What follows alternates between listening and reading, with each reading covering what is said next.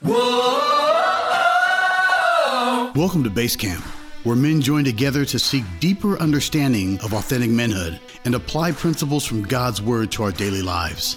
If you're looking for the next level in men's ministry, join us and experience a life of Christian fellowship with men sold out for our Lord and Savior Jesus Christ. May God be praised. Man, hey, good morning, Jen. If you have your Bibles, which I hope you do, please turn to Acts chapter 12.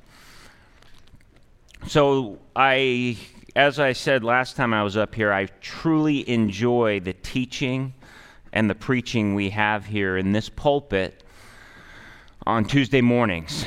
And the pulpit has power. There's power because there's power in the gospel of Jesus Christ. And we're going to look in Acts chapter 12. We left off last week when George talked to us about Herod the Tetrarch, who, as Josephus said, was wearing a robe that was woven of pure silver, so that when the sun shone off it, he was radiant like the bright sunshine. And he stood and he proclaimed his greatness, and people said he's a god. And he agreed with them, and he didn't shut them down. So in Acts chapter 12, in verses 21 through 24, we see that the angel of the Lord struck him dead because he did not give God the glory, and he was eaten by worms. His internal deadness erupted from his guts, and all of his radiant brilliance was covered with worms and guts. But then we see in verse 24 that the Word of God did not die, because the Word of God will never die. We read, "But the Word of God increased and multiplied." Why did it multiply? People tried to kill the gospel, but nothing can kill the eternal Word of God. When grace is declared by God through his Son, Jesus Christ, imposters like Herod will try to take God's glory away from him, but no one can take the glory away from God. They will be eaten by worms. They will corrupt. They will waste away. Their words will fade away, but the Word of God is forever. It's incorruptible. It's indefeatable. It's incapable of error. It's inspired. Man has been trying to kill the Word of God, to burn the Word of God, to martyr the people that preach the Word of God. But the Word of God will only increase and grow. It is never outdated. It is never irrelevant. It is never going to fade. So if you look in chapter 13, verses 2 through 3, we're going to read that the church had men praying, and the Lord came to them, and verses 2 through 3 says, "Now separate to me Barnabas and Saul for the work to which I have called them." Then, having fasted and prayed and laid hands on them, they sent them away. You know, this happened about 9 years after Paul saw Jesus and accepted Jesus Christ as his Savior. He had 9 years of preparation. And I just say to you, men, don't be in a hurry. Sometimes God takes time. But if you are a believer in Jesus Christ, he has a mission for you that you must be preparing for. You cannot have a lackluster faith in Jesus Christ and say, I'm just waiting. You must improve. You must study. You must prepare yourself with the very words of God that we have in the form of a book. You know, it will blind men's ignorance. And what they will see is the brilliant radiance of the Word of God coming through you. But sometimes that takes time, so don't be in a hurry. It took Paul about 9 years. There might have been other teams that went out, but this is what Dr. Luke recorded. He recorded when Paul and Barnabas were sent out on their first missionary journey. And you see in that text what the people did. They prayed, they fasted, they asked God for guidance, and then they commissioned two very devout men to go out and spread the word of God, to spread the gospel. Do you see that? They prayed, they fasted, they asked God for guidance, and then they acted. Is there a teaching moment in that? In our prayer? In what Abraham Lincoln called our nation to fasting during the Civil War, and people knew what that was. Do you ever take the time to pray and to fast, to seek God's guidance before you move? Well, we're going to look at some slides of the maps of the places that Paul and Barnabas went to. We'll only take a few minutes on this because it can get very complicated. All right, so here we have the starting point in Antioch. You see the arrows. They're going to go everywhere. And this is during a 2-year time period. And what I want us to take away from this is kind of a verse I'm going to key on. We're not going to spend the whole time on it. It's just the third point. As many as were appointed to eternal life believed. So they started off in Antioch.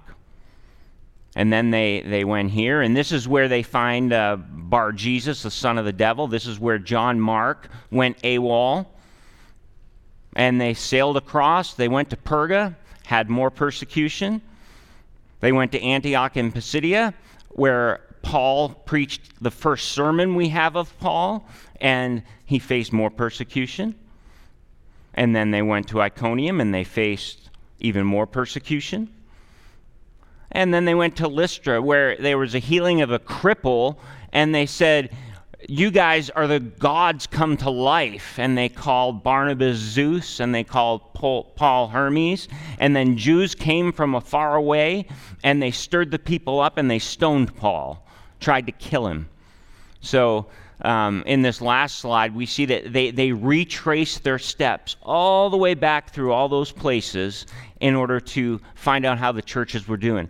14 places in all in 2 years. These guys were on the move, and the gospel was on the move. So what we're going to see from this text that we have, a large text, all the way from 12 to the end of 14, is that the gospel of Jesus Christ obligates all believers. The gospel of Jesus Christ angers all unbelievers.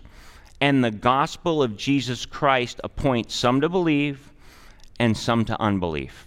So he appoints believers and unbelievers. So the first thing we'll see is the gospel of Jesus Christ obligates all believers. Your salvation is not dependent in any one bit upon what you do for God.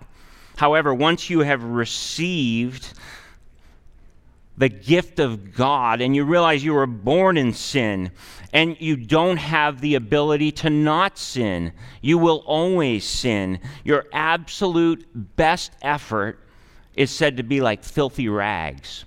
You cannot earn your salvation. God chose you to be a believer. You don't please God.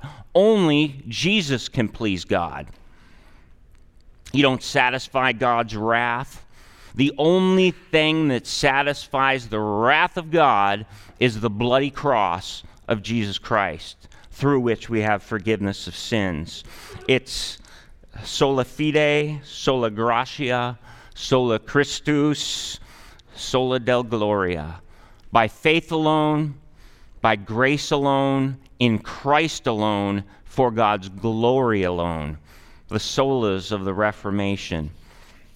So once you receive the gospel, you possess within you the greatest treasure that could ever be found. It's a treasure of unspeakable, eternal value. And you, if you've accepted that, you have been commanded by the one who shed his perfect blood to tell everybody the good news. So where do I get this? Let's look at these verses. Jesus said, take up your cross and follow me. I believe that's a command for us. He said, go into all the world and preach the gospel. Another command called the Great Commission.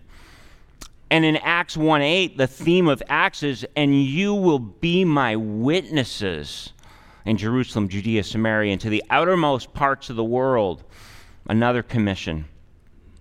So what is the obligation that is assumed upon us when we love people, when we just listen to them, and when we are concerned with them as humans, knowing that we have the ultimate treasure? We need to show the radiant glory of God through everything we say and do. If you look in verse 1337, we see that Paul was preaching a sermon, and I take one line from that. He whom God has raised up saw no corruption. Through this man is the forgiveness of sins. Do you know that Jesus wasn't the first person that raised from the dead, right? There were others that raised from the dead, but they had corruptible bodies. Their bodies started to rot and stink. Yet we see in this scripture that the Son of God, when he was put in the tomb, saw no corruption. Now our bodies will rot and stink because deep within us is the decomposing, death-giving sin of our nature.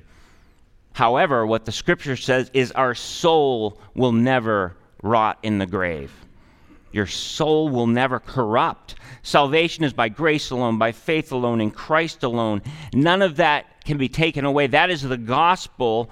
That is the good news that we'll never see corruption, and we need to speak it. But there's a lot of false gospels out there. I'm going to give you a couple of false gospels. God loves you and has a wonderful plan for your life. Yeah, but my life stinks. Okay? Jesus can change your life if you ask him into your heart. Yeah, but nothing has changed. Everything's the same. You can have a personal relationship with Jesus. Yeah, but I feel so alone.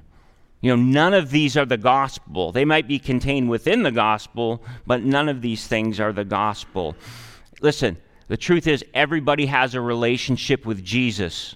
You either accept him as your Lord and Savior or you reject him and you choose to not follow him. Everybody has a relationship with Jesus, and we're obligated to share this with people by loving them, by listening to them, by humanizing them, and realizing that they have a soul which will corrupt in hell forever if they don't have the gospel. So what we need to do is say, what is the gospel? We need to know who Jesus is, what Jesus has done, and what that means for me. So who Jesus is, I turn to the Nicene Creed.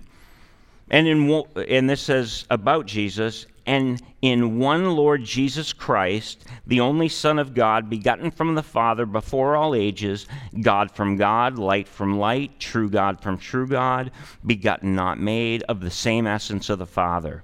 That's who he is. What has he done in the Nicene Creed? Through him all things were made. For us and for our salvation he came down from heaven. He became incarnate by the Holy Spirit and the Virgin Mary and was made human. He was crucified for us under Pontius Pilate. He suffered and was buried. The third day he rose again according to the Scriptures. He ascended into heaven and is seated at the right hand of the Father. He will come again with the glory to judge the living and the dead. His kingdom will never end.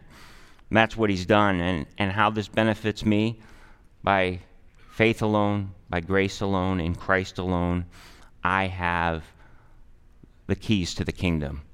I have eternal life, a soul that will not corrupt. By the substitutionary atonement, Christ paid for my sins on the cross, and I have that within me.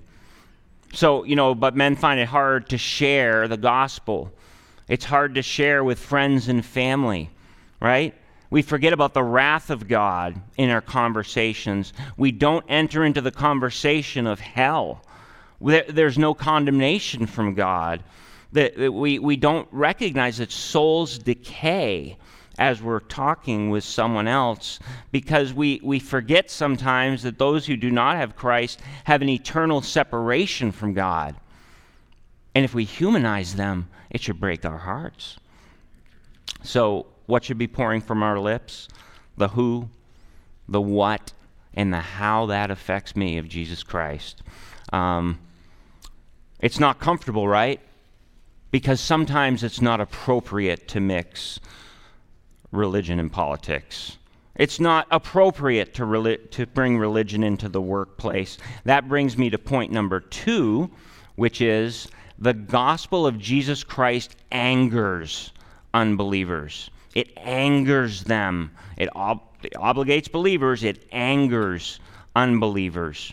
The question, and this is one of your blanks, is not why don't they listen? The question is, why should they listen? What would make them want to listen?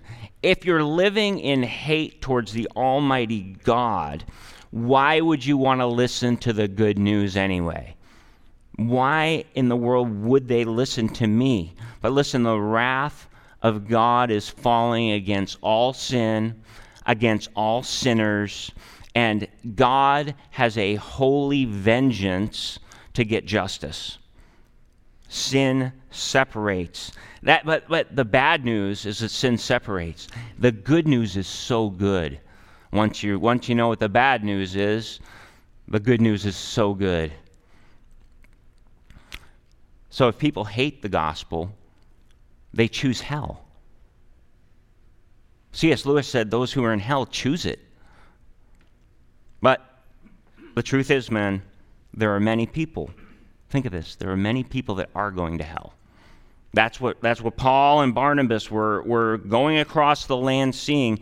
And so, just like in Philip's journey, when I spoke a few weeks ago, there was a magician, and Philip said, go to hell with your Satanism. We see that Paul faced a man called Bar-Jesus. Bar means son, so his name was Son of Jesus, but he was not a son of Jesus. He was a son of the devil. He worshiped in the occult. He tried to change people's minds by bending the future, by saying he could predict the future and trying to convince them that they needed to reject the gospel. Well, just as he was blind to the word of God, God struck him blind in judgment. He tried to, these are, I think, your blanks, impede, prevent, and dissuade. He tried to impede the gospel, he tried to prevent the gospel, and he tried to dissuade everybody, but he miserably failed in his mission. He miserably failed, and Paul said that he could go to hell with his teaching. So then we look at John Mark. Remember, he abandoned Paul and Barnabas. I don't know what caused him to, but remember, the gospel brings anger. And he saw persecution every place they went. And he's like, I'm done with this. And he abandoned them. That was a place where he was afraid. And it was because of the anger that went towards the Word of God. So let's look at these verses we have on our screen. In 13:8, there were satanic attacks from the son of the devil, Bar-Jesus. 13:45, the Jews were jealous and tried to contradict Paul and Barnabas. In 13:50, the Jews incited influential women to help indict and persecute. So they got the women on their side, and they said, hey ladies, you help us try to get rid of Paul and Barnabas. In 14:2, the Jews stirred up and poisoned people's minds. In 14:11, the Jews stirred up the Gentiles to worship Paul and Barnabas and call them Zeus and Hermes. And then in 14:19, we see in kind of a denouement of this text that the Jews stoned Paul and left him for dead. So Paul and Barnabas faced persecution wherever they went. They went with a gospel of love, but people hated them. They assaulted the gospel.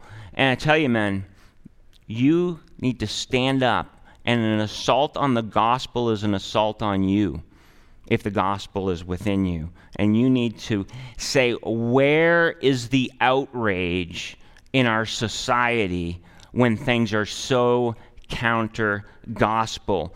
And we live in a crass, aggressive, secular world that attacks my Lord and Savior, Jesus Christ, at every step of my life. And it should cause me outrage. Holy outrage, Because the gospel is so true. It's a free gift of salvation, that Jesus Christ suffered the consequences so that I will never have to suffer the consequences. There should be a righteous indignation for sin, and there should be a righteous indignation when there's an assault against the gospel. It should make us well up with tears when we hear people rejecting the gospel. That's what Paul and Barnabas did, because they were no fighting men. They were feeble, they were frail, and they were finite men. And they went village to village. You know, Paul was stoned, not in the way we think of it today, but he was stoned. And what they did is they took large rocks and they started by throwing them on his head. So his skull was probably crushed in. He was left for dead because the gospel angered these people so much. People get angry when you mention the gospel. They might not say it, but they get angry inside, because those who do not have the truth of the gospel fight against it.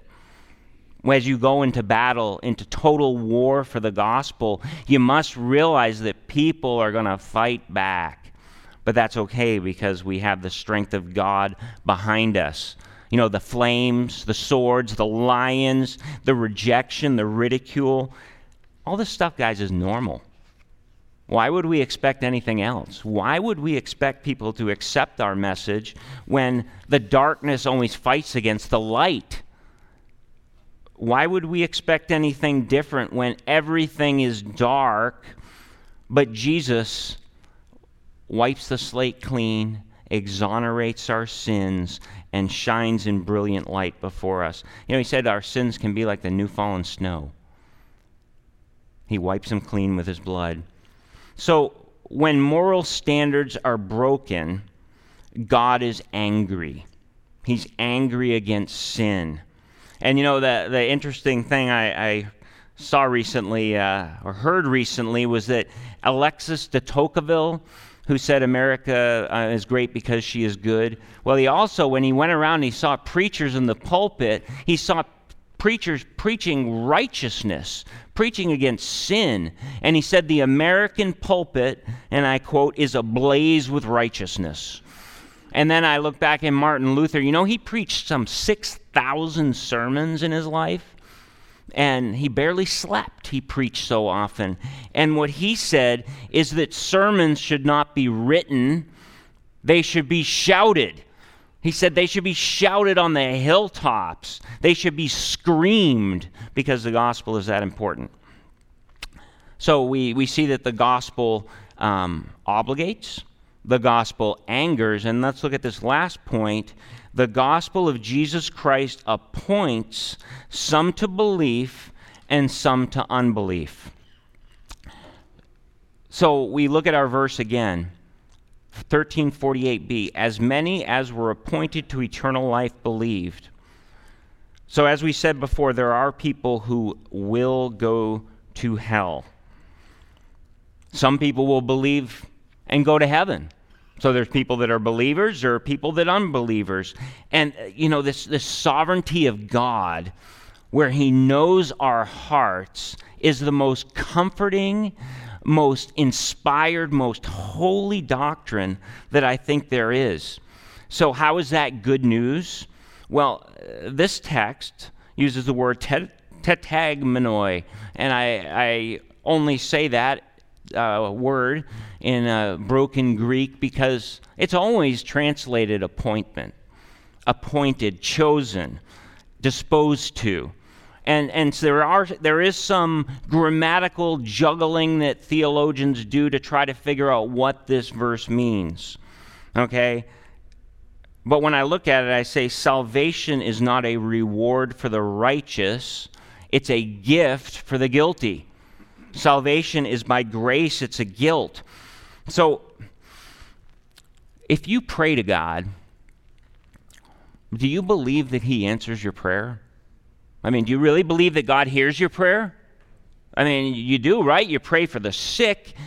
People prayed for my leg. We pray for comforting of the hurting. We pray that there's peace in our world. We pray that God appoints leaders in our country and across the world, because we know that in Romans 13 it says that God appoints leaders. We expect God to answer.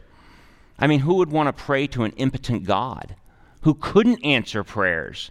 What point is that? That's foolishness. I believe when I pray, God hears it and He answers me. And He cares. But I also believe that God is so sovereign that He knows each one of our hearts, right? He knows your hearts. And this verse says He appointed some to believe. So if you believe Romans 13, that God appoints rulers and kings, and He's in control of Putin, He knows what's going on, He knows the end of the world, why wouldn't you think that He knew you before you became a Christian?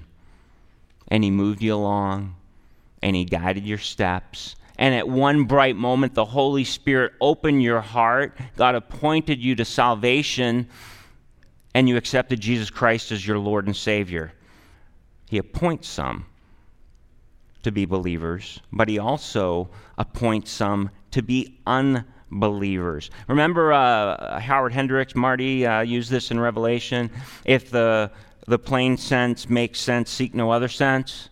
Or keep the main things, and the plain things, the plain things. Well, for me, when I see He appointed some to eternal life, I keep the plain things, the main things, the main things. It just makes sense. It makes common sense.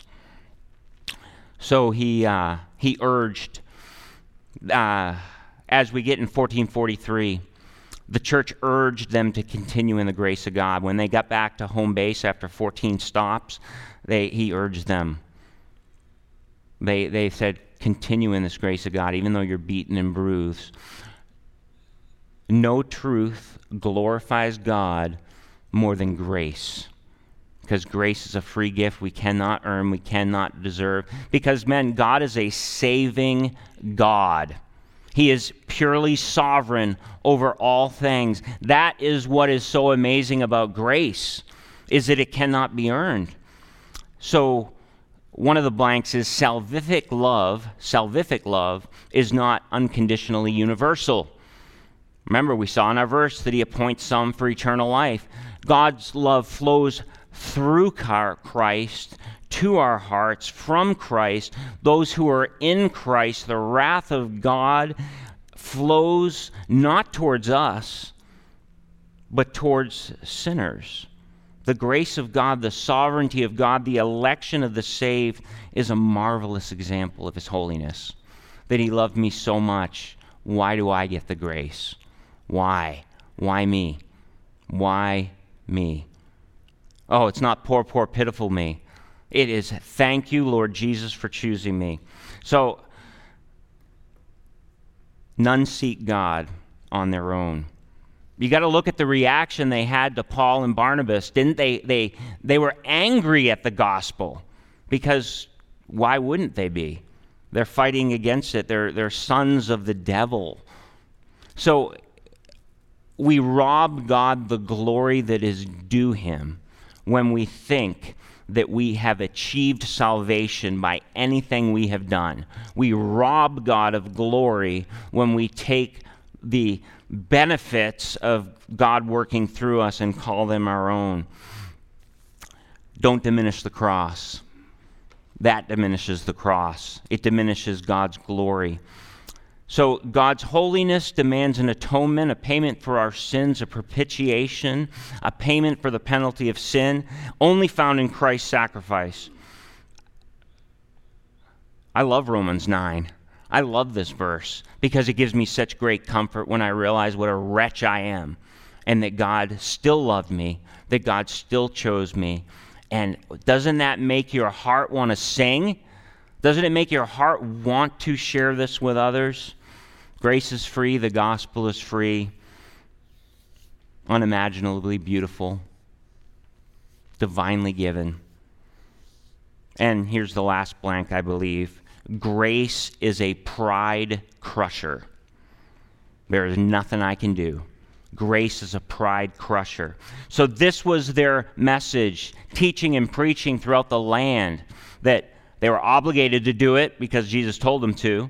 It brought anger throughout the land. All of these 14 places, they faced persecution.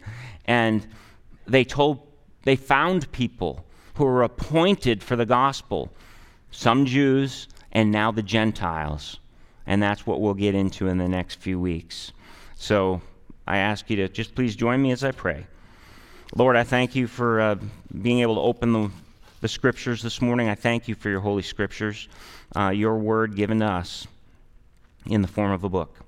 Lord, I pray that you bless our conversations. Lord, I pray that we will be your witnesses in Jerusalem, Judea, Samaria, and the outermost parts of the world, that we will not faint from anger that the gospel brings, but they will be bold as lions, knowing that the gospel of grace changes everything. Pray this in Jesus' name. Amen. Amen.